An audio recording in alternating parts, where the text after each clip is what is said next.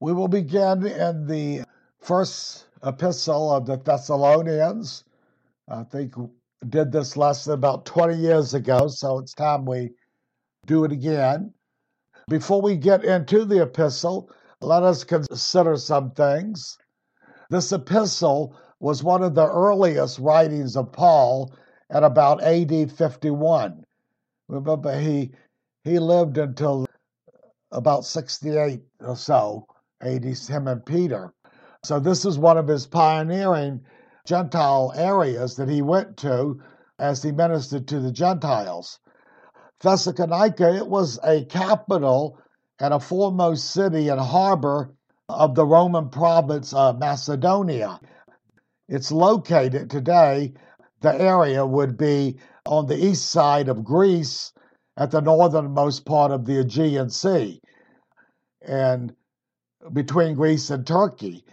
At the farthest north, but further down a couple of 100 miles, there was the city of Corinth, where he wrote to the Corinthians, had lots of trouble with them. And across the sea into now what we know as Turkey were the 7 churches of the book of Revelation mentioned there. So Thessalonica, it had about 200,000 people in the metro, and it was a large, strong Jewish community. They gave Paul and them a lot of trouble. We'll see he basically cut his mission there short because of their persecution and malice toward him. So he's checking back on them. And what happened within 10 months or a year, he heard about them and he was very impressed with them. They say this was one of the purest churches. He didn't have as much trouble. They were very compliant and they listened to his message, and they had a good reputation in all the area. They were hearing of their steadfastness and their Christianity. The Jews did not like them being a part of this, what they considered a sect, Christianity.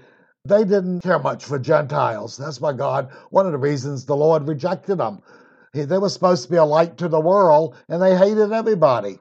And they were arrogant and self-sufficient, thought they were special. Well, they found out after a few centuries, God got tired of it, and he rejected them as a whole. He cut them off. They were not the chosen anymore. Only the elect, those who came to the Lord. They have no special standing with God. They're actually still under God's wrath. Even today, as the nation comes together, he's not breathing to them. Bones come. He's preparing things, but they're still as lost as any Gentile. They're still under God's wrath if they do not come to the Lord. They were given many privileges, and he said he would scatter them among the nations and that he would gather them. But Ezekiel tells us he's not breathing to them yet, which means they've not been born again, which they will at the end of the tribulation period when the Antichrist kills most of the Jews in Israel. He will come at the right time and save the remnant, and what's left, which will be few, they will turn to the Lord at that time, and the Lord, again, will establish Israel chief among the nations.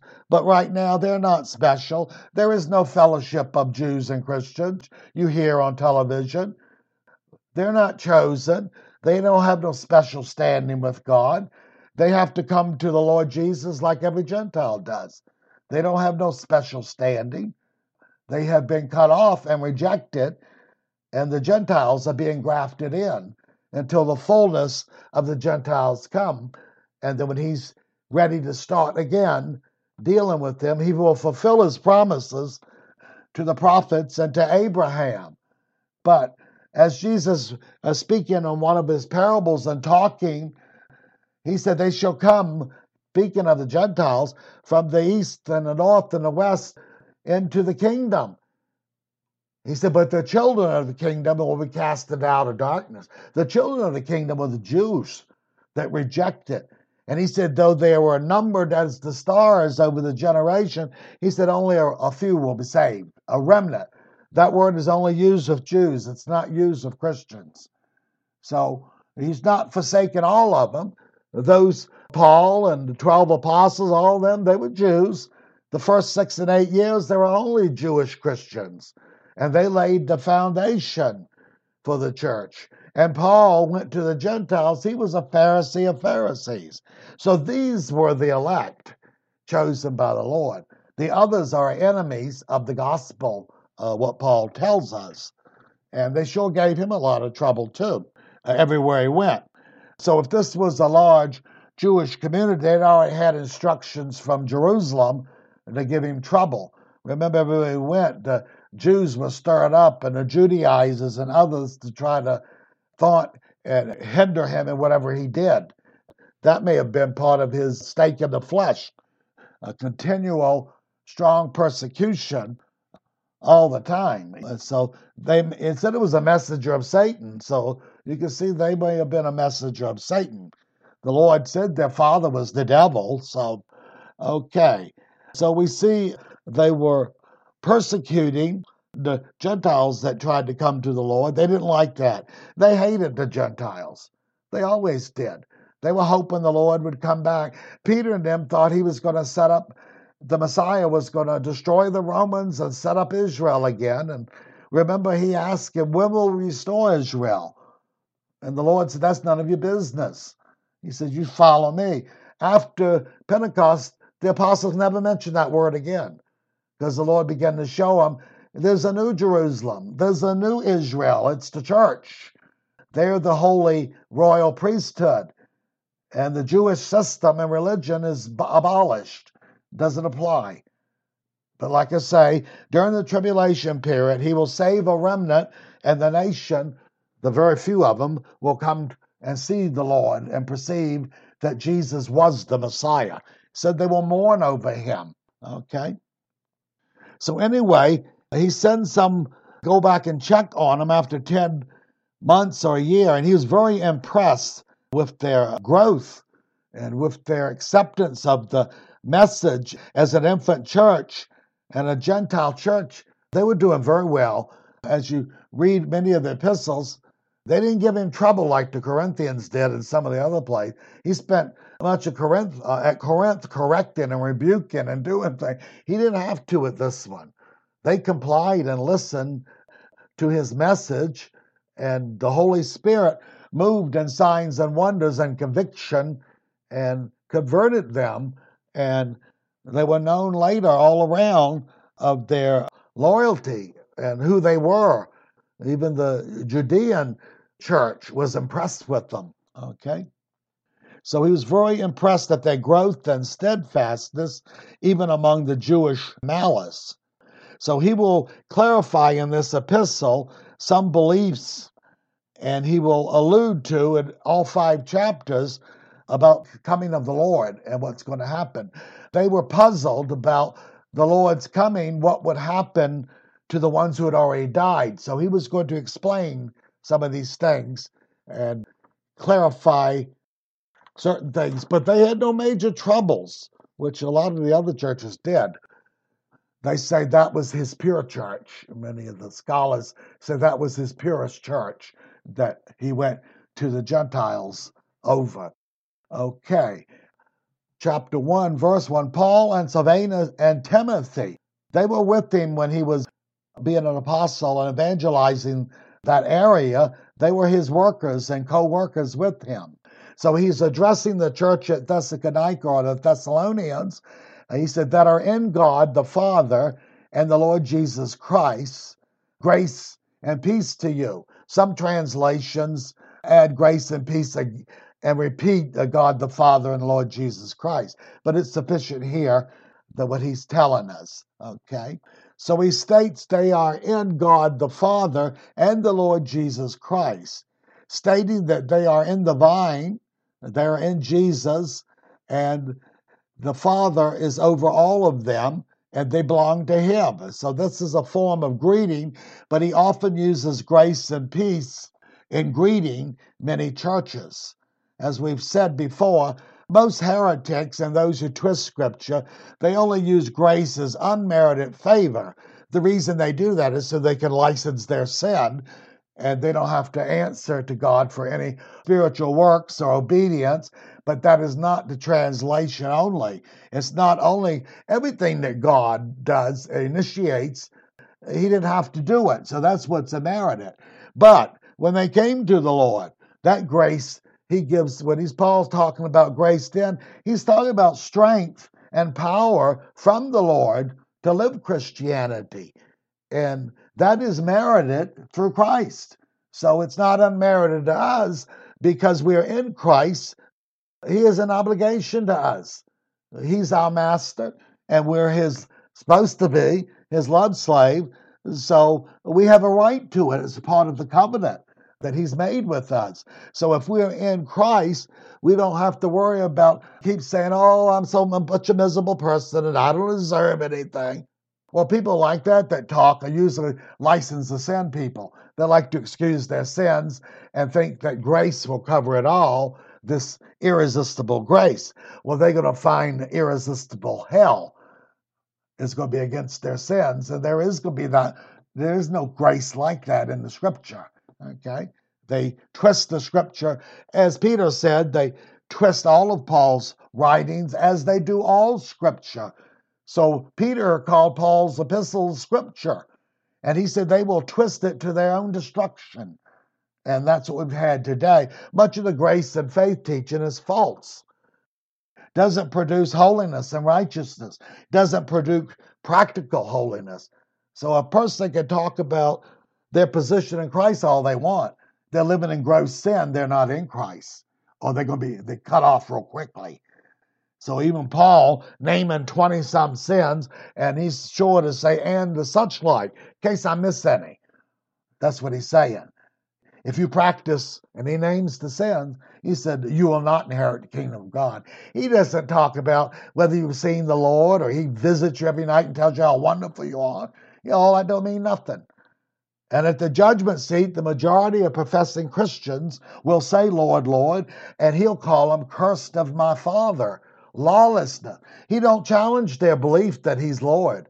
He said, you're workers of lawlessness. All of God's judgments are according to works, not necessarily belief. Because if you've got the right kind of belief, you'll produce the works.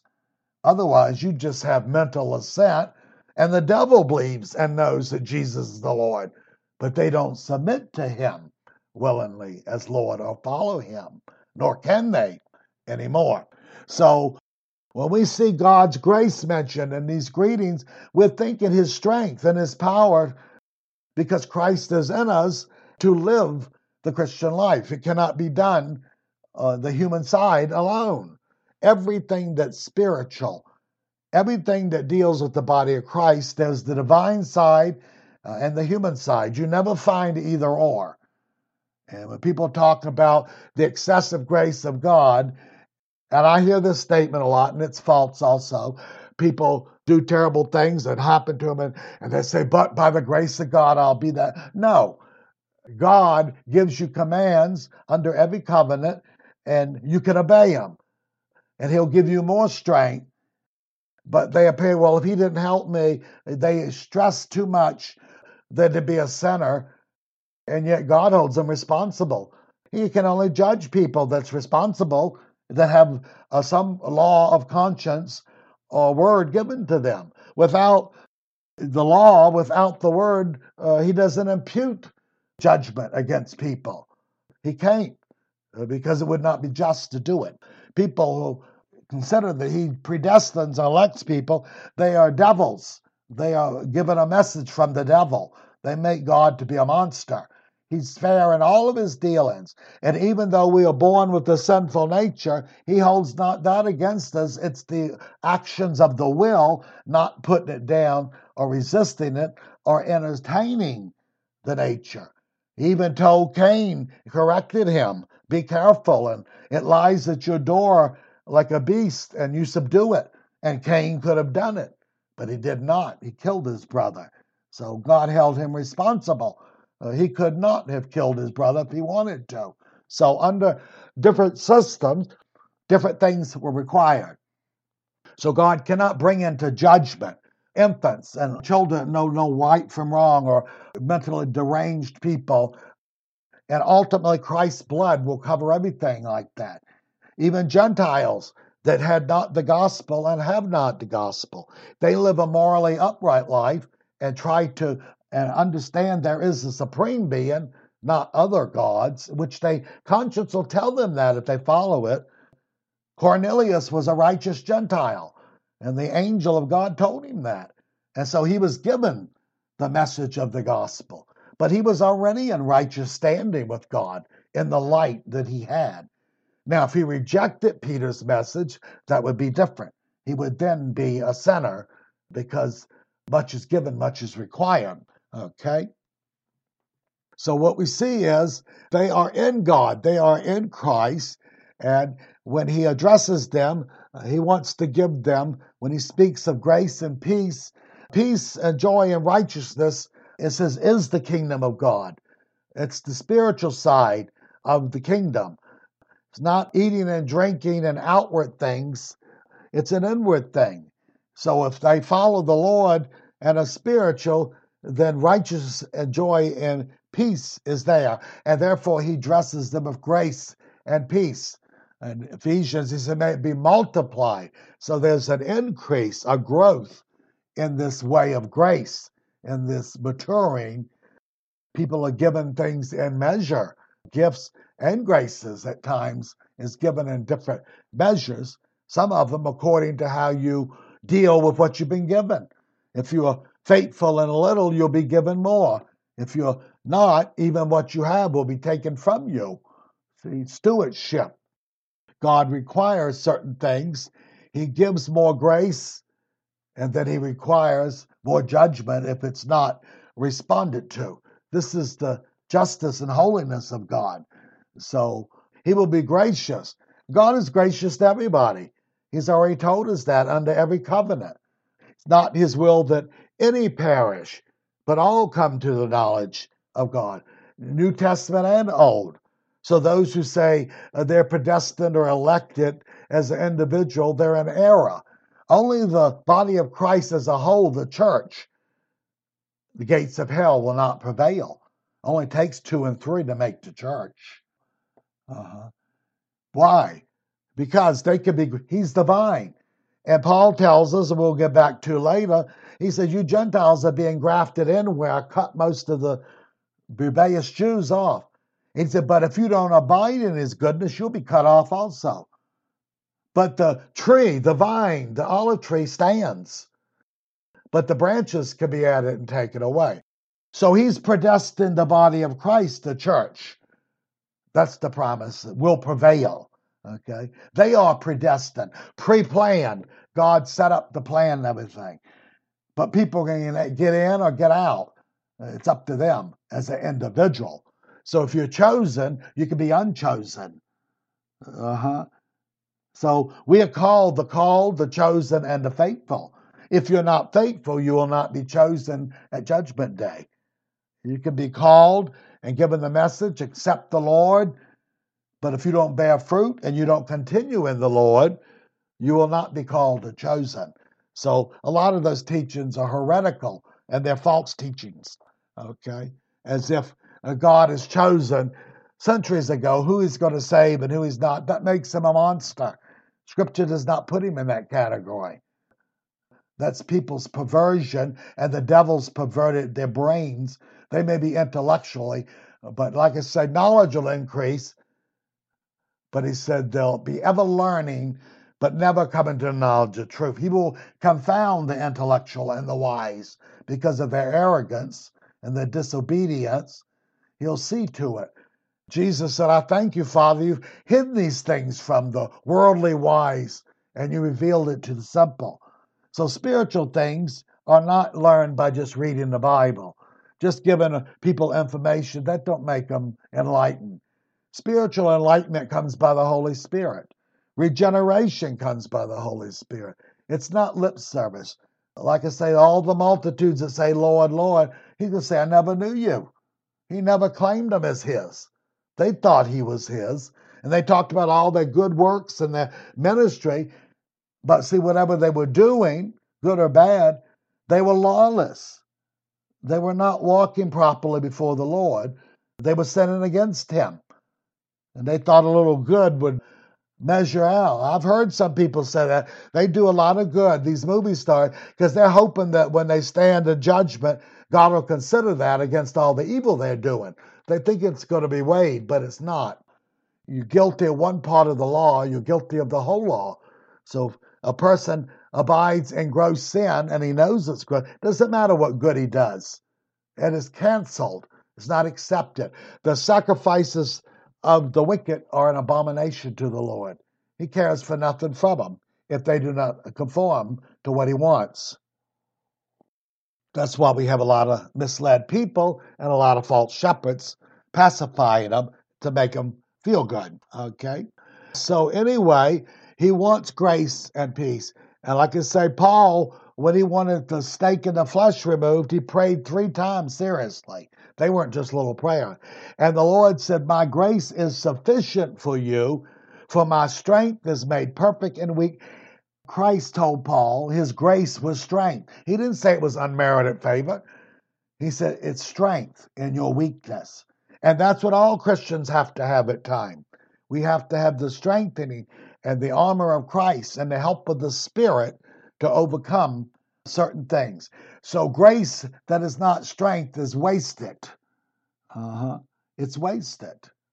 So God has already been gracious. When he appeared to Moses, he said, I'm loving kindness and gracious. And he also said, by no means clearing the guilty. His grace does not erase justice. It finds a way to satisfy it. And when people repent and confess, then God can deal with it. But a lot of people just confess, but they don't stop their sinning, and they don't really follow the Lord. So their confession is merely lip service. And as the Lord said, why do you call me Lord, Lord, if you don't do what I tell you? He does not recognize that person. And that's the majority of what's known as Christianity. Okay? So we have, because of what Christ has done, we can come with courage or boldly into the throne of grace. Every Christian has the potential higher than John the Baptist or any prophet of the Old Testament, because Christ was not in them the way he is in the New Covenant. And Jesus said the person that's least in the kingdom of Christ is greater than them.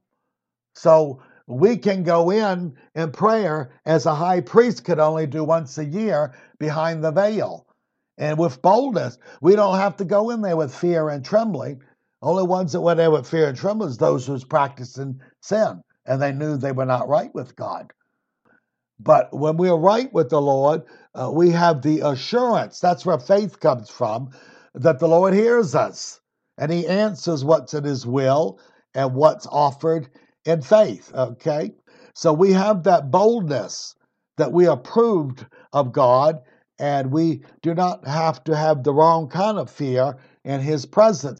And that's because of the Lord Jesus is paying the price for us. But we have a right. And if we go before the Father, we can tell him, I don't come on my own, and I'm not looking for unmerited favor. Christ did it for me. And we have assurance, and he'll recognize that. So we are favored and treated as family and friends. We're not treated simply as a servant or a bondservant, which a Christian really is. If he understands Scripture, Paul says we're his slaves. We're his children.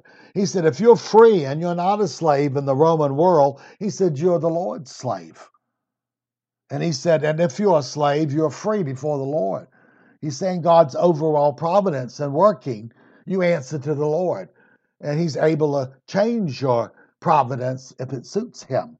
But many people lived and died slaves, and they were required to be faithful and honest and serve their masters.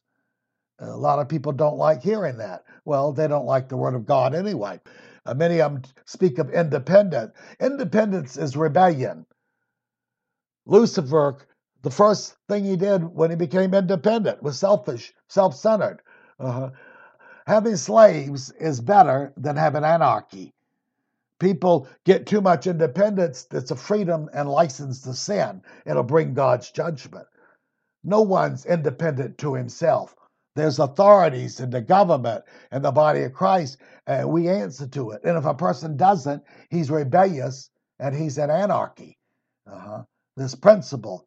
So it'd be far better to have a good master and you be a slave than you be out doing wickedness in the world because of your freedom. Okay? So God is not necessarily into democracy. He doesn't really care what kind of government it is if they uphold goodness and keep things in society from being corrupt and punish murderers and those who are openly rebellious. Government is supposed to do that. Doesn't matter what kind of government it is. And he told the Christians, you have nothing to fear. They talk about in general, not when we have a demonic person like Stalin or Hitler. These are exceptions. He said, what do you have to fear if you do good? He said, but if you don't, you should fear. For they are ministers of God for justice and to avenge you. And they don't bear the sword. The sword, Roman sword, was for putting to death. It was not for spanking anybody. And he was saying that's what it's for. He says, and God intended it that excessive wicked people be put to death in a society that cannot behave themselves. People don't like, well, Jesus, he said, thou shalt not kill. Well, see, they're perverted people who don't know Scripture. Actually, go back to the translation, the word is murder, thou shalt not murder. And if you read a little further, God commanded through Moses, and him that murders shall be put to death. He shall be killed. So murder is the unlawful putting to death of someone. Killing is justice being performed on the wicked. And it's still in effect, even if all the nations of the world do away with it, well, that's why we have more wickedness. They won't do what they're supposed to be doing. And so they reap from it in the long run. Okay? So we are favored and we are treated as God's family and friends. And we'll talk about that later, what it means to be the friend of the Lord. Verse 2, we give thanks to God always for all of you, making mention of you in our prayers, okay? They prayed for it because they ministered and established this church. And Paul was saying, we're praying for you constantly, and we've heard about your progress in Christ. And they wanted to come back again as soon as he could. But he was driven out of the area by the malice of the Jews. So he had to cut his mission short at that time. And like we say, the Jews always tried to stir up trouble for him. But he was so impressed that they had to leave. See, he had planned to stay long and to disciple them further and mature them, but it seemed like they were doing pretty good. They were taken seriously, and the Lord was gracing them. So when Paul went to certain places, some places he stayed a couple of years. He didn't get people saved and run off and leave them. Getting them saved is just entering the kingdom. You have to make disciples, and until some are able to be mature and begin to be elders and ministers for the local fellowship. But if you get a bunch of people saved and you leave, half of them going to die in the middle of the week. But see, if you believe once saved, always saved, well, you don't care. At least they're saved. You're a stupid fool is what the Lord would call you. James would call you a fool along with Paul. Babies die if they're not taken care of properly. Oh, there's always the exception that will move on.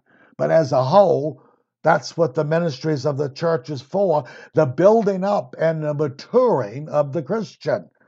And people are gifted more to do this and can do it better than anybody else. So we need to understand this.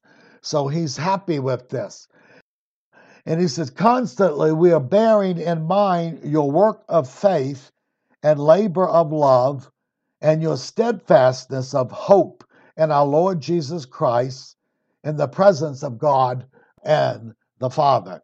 So he's saying we always remember you and your work of faith, okay, and labor of love, okay. You endure. You have a hope in Christ's return, and you endure with him. That's part of perseverance. So faith alone is not taught by Paul. It's taught by heretics that won't excuse themselves and feel they don't have to do anything, that God's grace will take care of it all. It will not. The scriptures never points that we are saved by faith alone. Doesn't say that. Luther may have said it, but he may have been a heretic. James made it clear. He said a man is not saved by faith alone, but by works. So he's talking about spiritual works. If you don't bear fruit, if you're not obedient, then you don't have the proper faith. And your faith and mental assent is not going to move God. See, a tree is known by what kind of fruit it bears. So if you don't bear the fruits of righteousness, you're not righteous. Very plain and simple. Okay? So faith alone is not taught by Paul. Faith must work. And as we see another scripture says, it must work by love. So again, we see faith and love and hope go together. And the work or the labor is by love. So we see labor and work, they mean the same thing. They're talking about something spiritual. They're not talking about Pharisaical works. They're not talking about Roman Catholic systems of indulgences and privileges and ceremonies. Although that means nothing. When the scripture speaks of works, he's talking about spiritual work.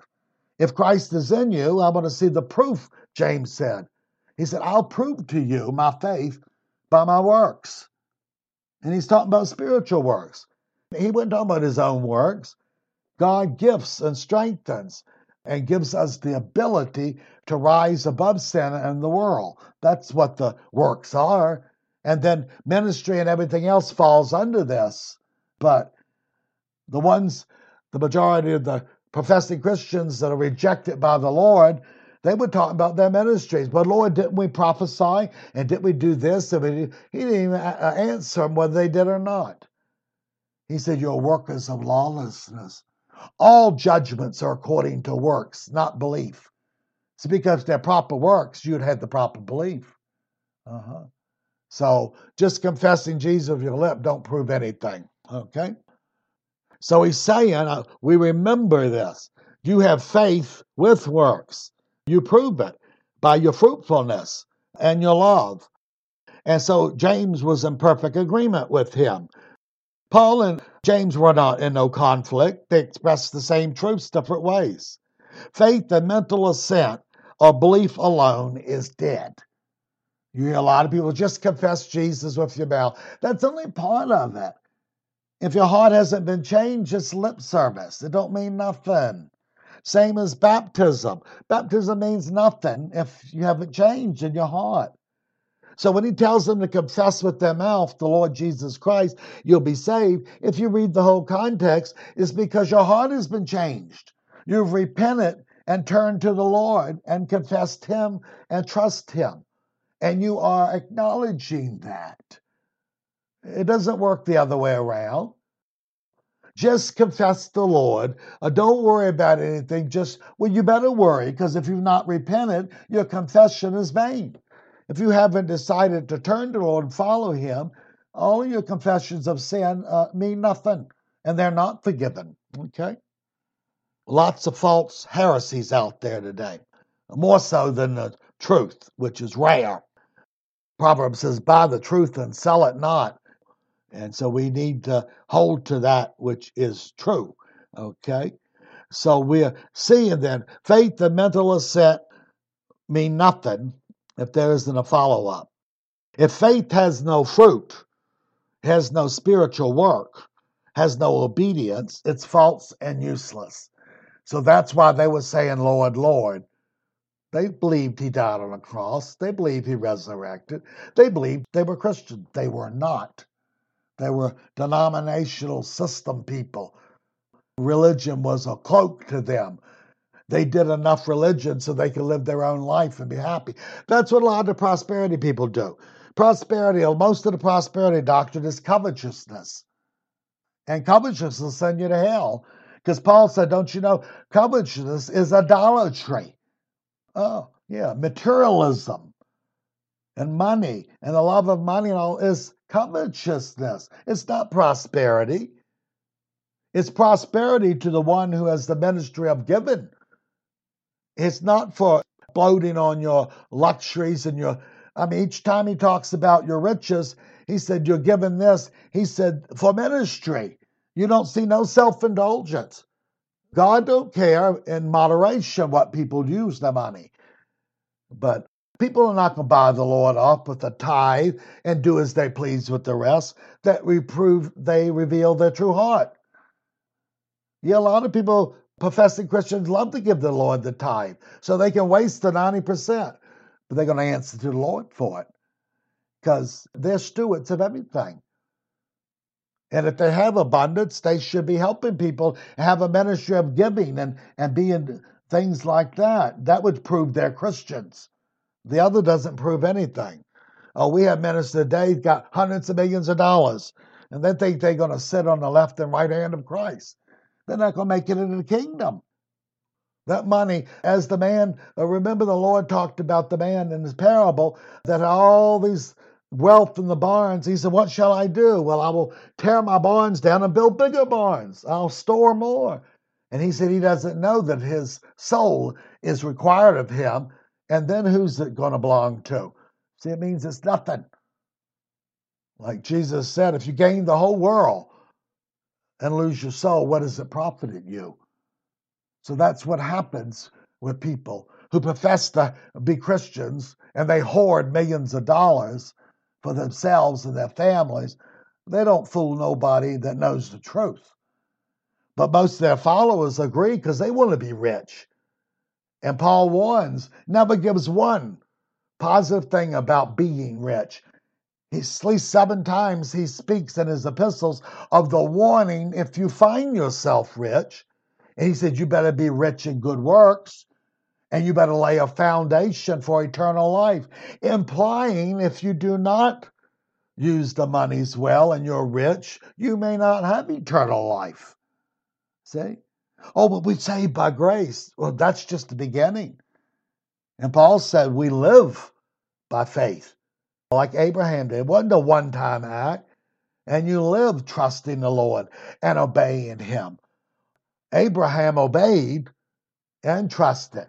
He didn't just say, oh, I believe it, and did nothing. He conformed whatever God told him to do. And when he completed that, that's when the promises came into effect.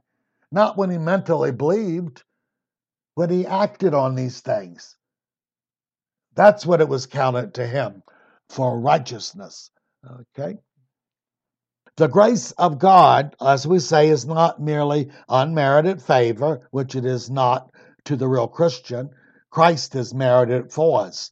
The grace of God gives power for people to do his will and to live in the kingdom. That's why we're given the Spirit of Christ to come alongside and help us. But you notice he's the helper. He's not the doer. Okay? So he does not do these things without our consent and help. Okay? Let's take a break here.